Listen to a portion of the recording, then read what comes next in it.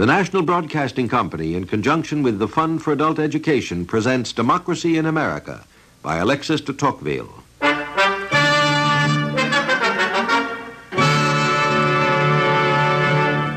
When the American people are intoxicated by passion or carried away by the impetuosity of their ideas, they are checked and stopped by the almost invisible influence of their legal counselors. Lawyers in America are the most powerful existing security against the excesses of democracy. If I were asked where I place the American aristocracy, I should reply without hesitation that it is not among the rich, who have no common tie, but that it occupies the judicial bench and bar.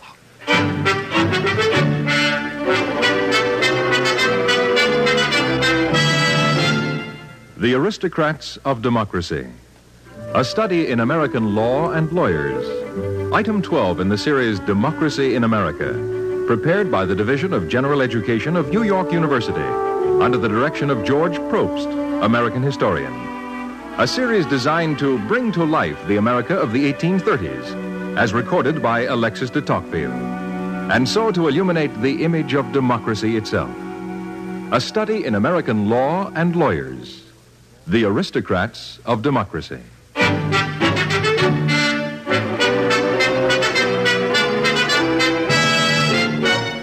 When Beaumont and I visited America in 1831, we were much impressed by the influence of lawyers in public life.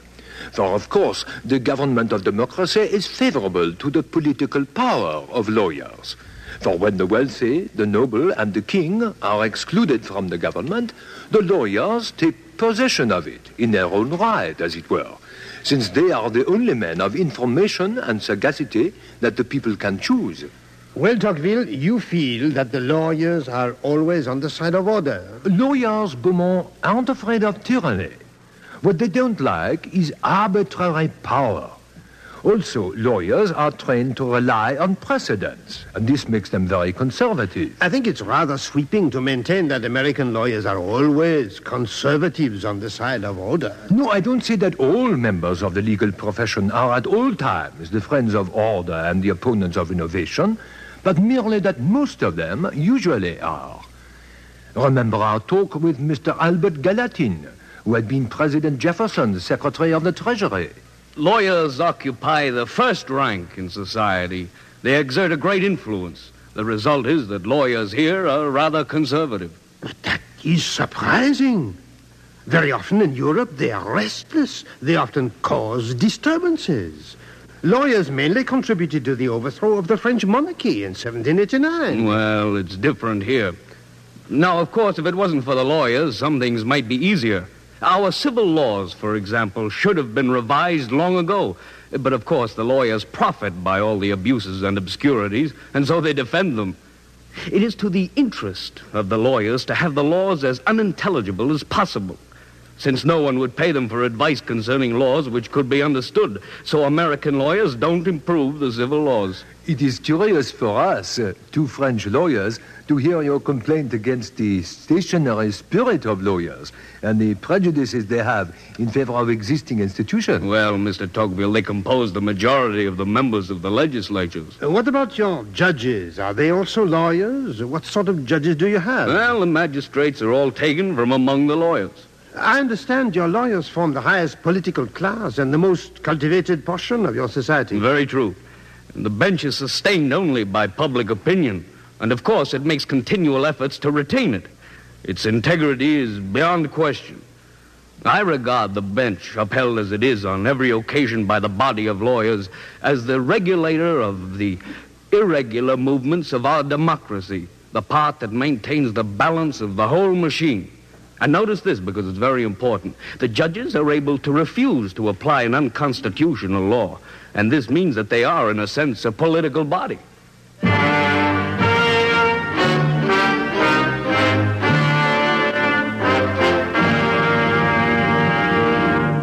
The more I think of it, Tocqueville, the more I am convinced we are right when we say that America is governed by lawyers. But there's no doubt that intelligent Americans are well aware of this.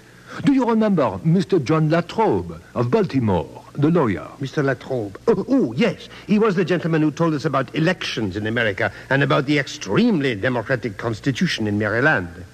Realistically speaking, gentlemen, there are no political parties in the United States today.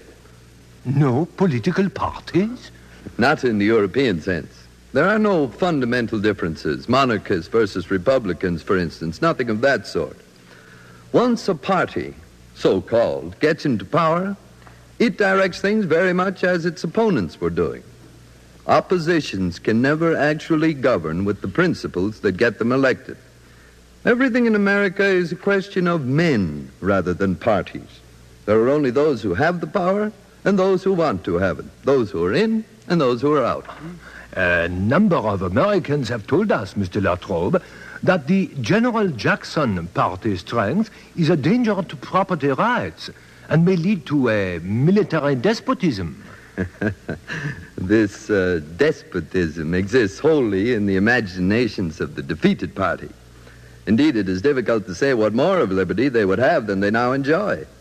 Each state has its separate sovereignty, and by universal suffrage, or nearly so, all the members of its upper and lower house are elected and its governor chosen. No law can be made or taxes imposed without their consent. Freedom of the press and trial by jury exist in their greatest vigor, while all opinions on political or religious subjects are as free and persons and property as perfectly protected as in any country that ever existed. If the present administration were removed tomorrow and another planted in its place, not a single additional liberty, civil, political, or religious, could be granted to the people. Oh, that could not be said of France. But how is this accomplished? What men do the American voters choose? Lawyers. The United States is governed by lawyers. It's they who have almost all the posts. The president, General Jackson, is a soldier. And also, I think, a lawyer. Well, anyway, a soldier mainly. But look at his cabinet. Every single secretary is a lawyer. Yes, gentlemen, for better or worse, the United States is governed by lawyers.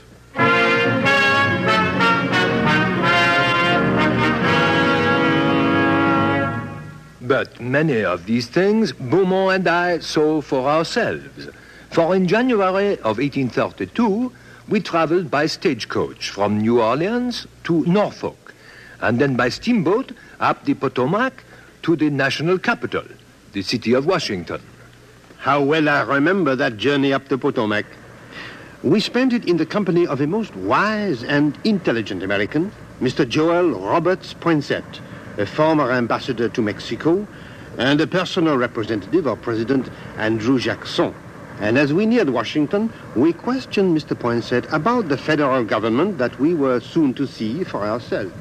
Do you really think, Mr. Poinsett, that this complicated federation of states can be made to work? I think it's the only thing that will work. For my part, I don't believe in the duration of a great republic unless it be a federation. Of course, gentlemen, the Constitution of the United States is a difficult and complicated instrument. Well, I understand that, Mr. Poinsett. Everything must rest, I suppose, on the people's choice of representatives. Well, mostly they choose men who flatter them. If voting were limited, things might be better. I only say might. Anyway, it doesn't signify. It's in the nature of a democracy that the qualifications broaden irresistibly until everyone has the vote. Well, universal suffrage is by no means a guarantee of the wisdom of popular choice, whatever its advantages may be. This is not one of them.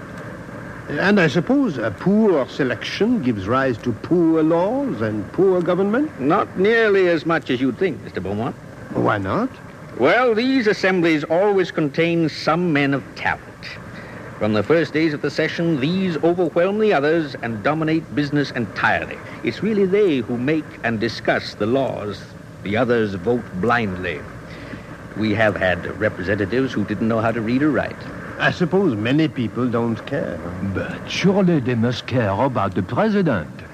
Doesn't the nomination for president excite real political passions? It certainly puts the interested parties into a great commotion. It makes the newspapers make a lot of noise. but the mass of the people remain indifferent. The president has, in the last analysis, so little influence on their happiness. To tell you the truth, Mr. Tocqueville, it's Congress that governs, in my opinion. Well, one or two strong presidents might make a difference, who knows? Oh, Beaumont, I can hardly wait to get to Washington and see all this for myself. Well, you won't have long to wait. You've been looking at Washington for the last 5 minutes. There, on your right. What? Washington? Is this the capital of the United States? Sure, it's the outskirts. Haven't you noticed the houses? A few cabins dotted about on an arid plain. Look at it with the eyes of an American, and you'll see something very different. We predict a population of 1 million very soon. In the meantime, Washington, whatever it may look like today with its 20,000 people, is still the home of the 3 branches of government: the President, the Congress, and the Supreme Court.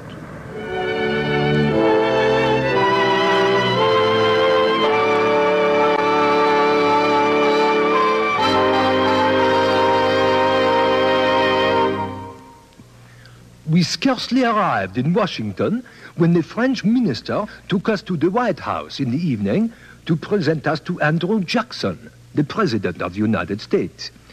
Even though we were very young and unimportant and completely unknown assistant magistrates in France, we were able to see the President. To our surprise, any stranger or foreign visitor can secure an invitation to a White House party simply by leaving his card. We saw the President on a day of public reception, but during our whole visit, only 2 or 3 persons entered. What do you think of this palace? Hardly a palace, Beaumont. The President has no guards watching the door. In Paris, I think we'd simply call this a fine private residence. I like the decoration. It is simple, tasteful, but less brilliant than the offices of our French ministers. The President will see you now, gentlemen. Well, Beaumont, this is the Democrat we have heard so much about. The man of iron. Yes, the deadly duelist, the victor of New Orleans. Mr. President, I have the honor to present to you Count Alexis de Tocqueville. Sir, it is an honor. Pleased to meet you, Mr. Tocqueville. And I have the honor also to present Mr. Gustave de Beaumont. Sir, I am enchanted and overwhelmed. Pleased to meet you, Mr. Beaumont. Well, gentlemen, how long have you been in America? Since last May, sir. Last May. Very good. Therefore, we have been here about 9 months, sir. 9 months? Yes, good. How do you like our country? We are overwhelmed, sir. Most people, I believe, are. It's an overwhelming country. Take a glass of Madeira with me? Well, thank you. Thank you, sir. Have you been making any particular study of our institutions, gentlemen? Monsieur de Tocqueville and Monsieur de Beaumont are here to study American prisons. Most interesting. Well, gentlemen, here's health. Health to you, sir. To you, sir. Have you seen much of the country? As much as possible, sir. We have traveled extensively in New England and down the Mississippi. Well, gentlemen, then you've seen the West, I'm sure. I certainly congratulate you. And now, gentlemen, if you'll excuse me. By all means, sir. It's been a great pleasure to meet you gentlemen from France. I hope that seeing America has enlarged your views. There never have been 13 millions of people associated together in one political body who enjoyed so much freedom and happiness as the people of these United States. Perhaps you'll be able to get to the White House again sometime during your stay in Washington.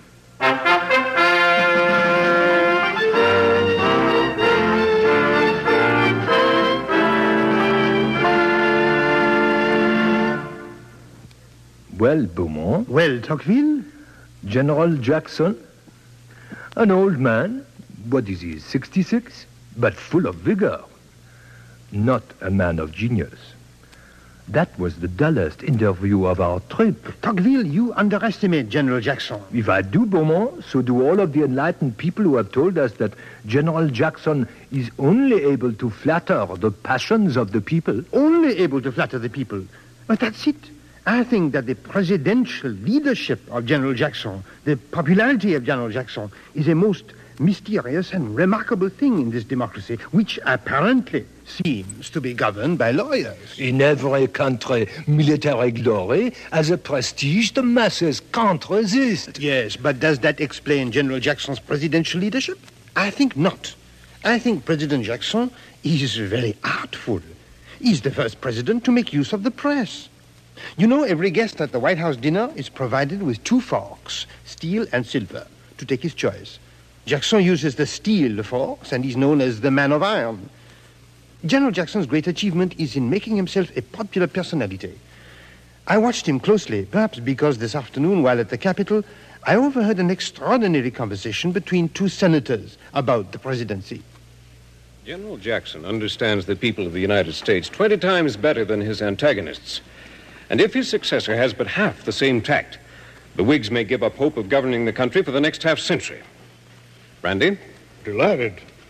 But you ought not to say tact, for that alone will not do it. He must have the same manners as Jackson, addressing himself to the feelings of every man with whom he comes in contact, carrying the conviction of honesty, while the firmness of his character inspires his friends with the hope of success.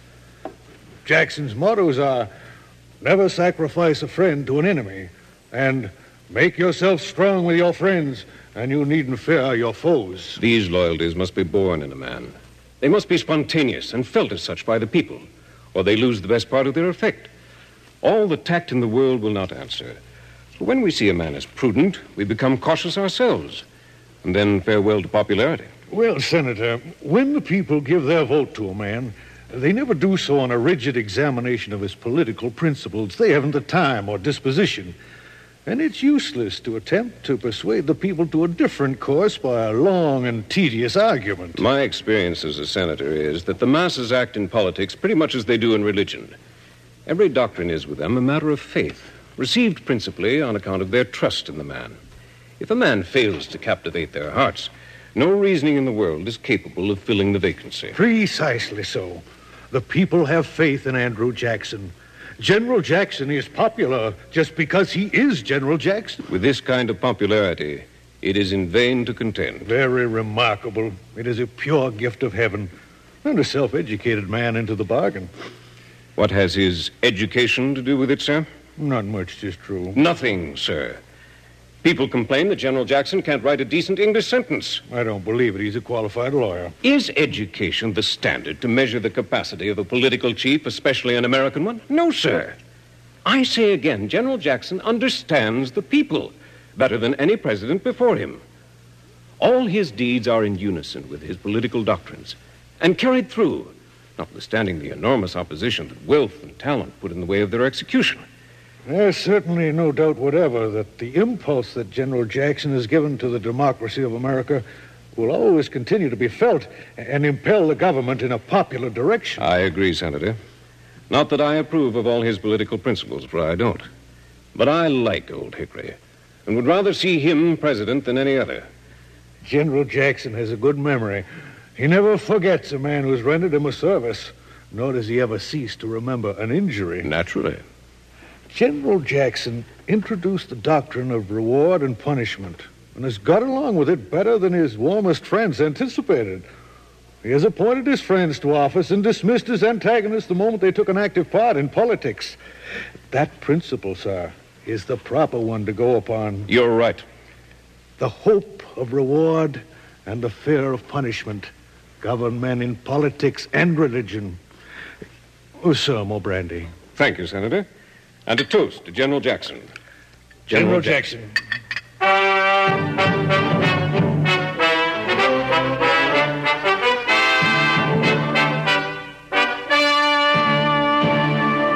Jackson, he was wide awake and wasn't scared at trifles, for well he knew what aim we take with our Kentucky rifles. And down there stood our little force, none wished it could be greater, for every man was half a horse and half an alligator. Oh, Kentucky, the hunters of Kentucky. Oh, Kentucky, the hunters of Kentucky.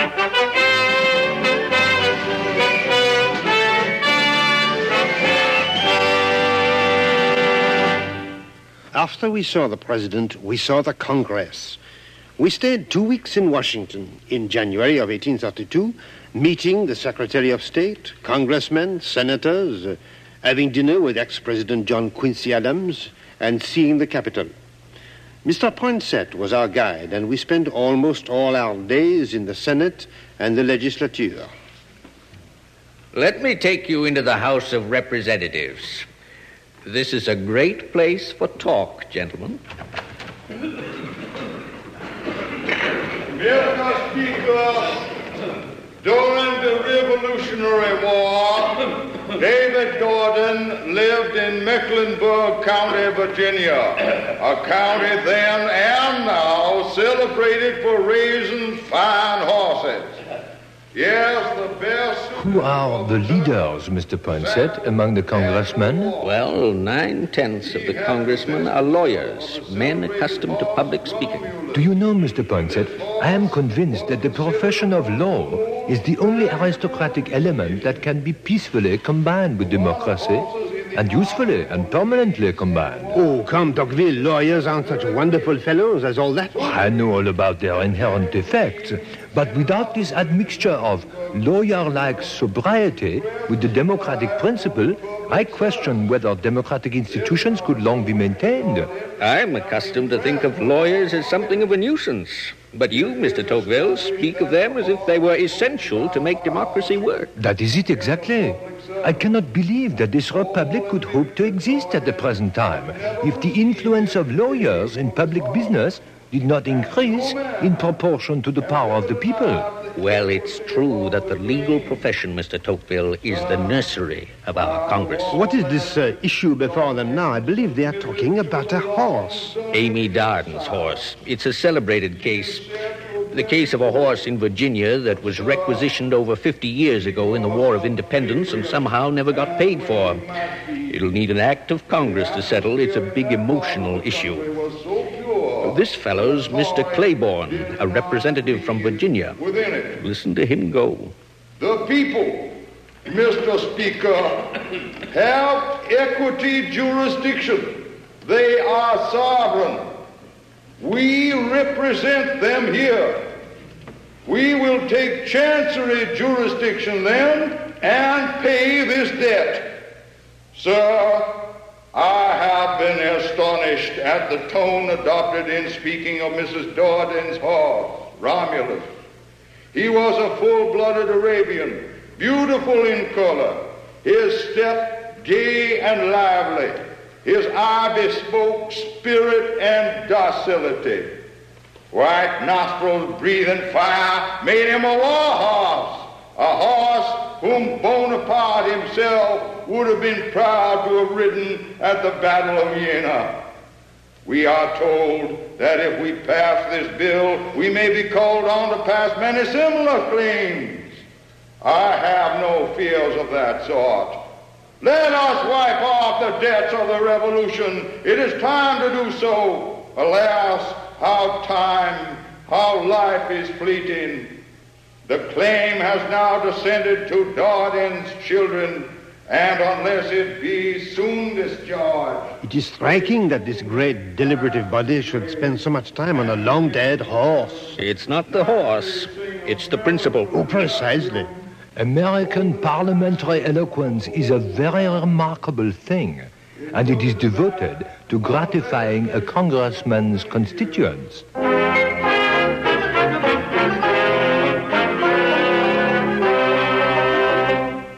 And what, Mr. Poinsett, goes on in that part of the Capitol building? Today, nothing. But that, gentlemen, is where the third branch of the government meets.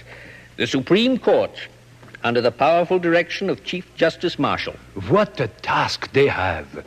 I have gradually learned that the peace, the prosperity, and the very existence of the Union are vested in the hands of those federal judges. Without them, the Constitution would be a dead letter. The executive appeals to them for assistance against the encroachments of the legislative power. The legislature demands their protection against the assaults of the executors.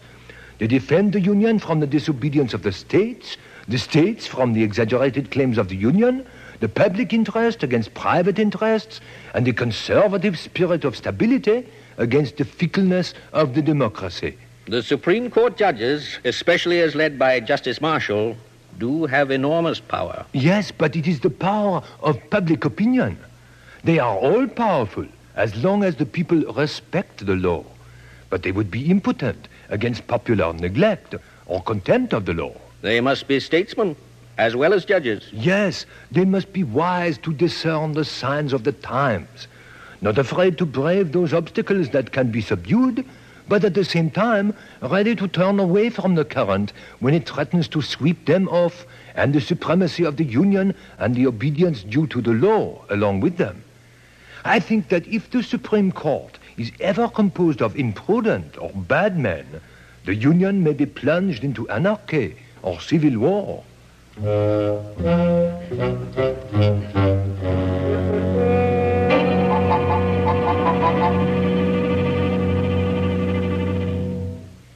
In America, the lawyers have enormous influence upon society. The spirit of the law gradually penetrates to the lowest classes. The whole people contract the habits and the tastes of the judicial magistrate. The laws help to form the spirit, the morals, and the character of the people. All citizens are obliged to borrow in their daily controversies the ideas and even the language peculiar to judicial proceedings. The language of the law thus becomes a common tongue. The lawyers of the United States form a party which is but little feared and scarcely perceived, which has no badge peculiar to itself, which adapts itself with great flexibility to all social movements. The aristocracy of America is on the bench and at the bar. The legal profession extends over the whole community and penetrates into all the classes, acting upon the country imperceptibly and finally fashioning it to suit its own purposes.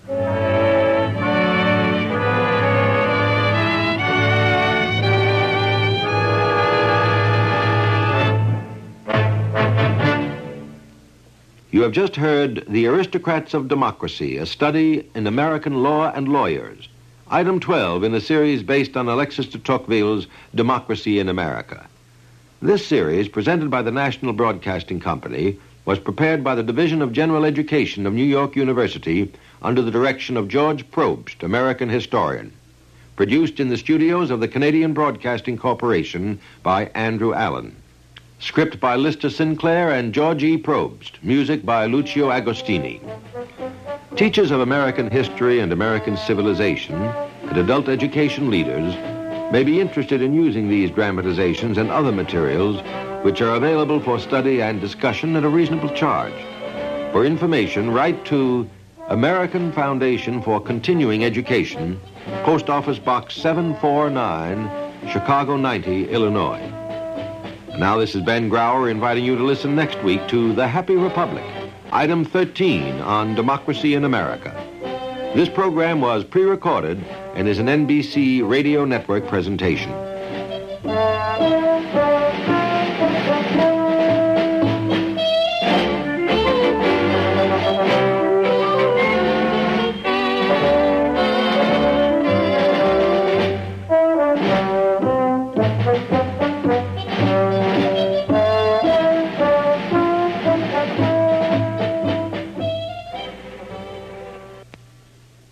Keep an ear to the world around you. Tune to NBC Radio.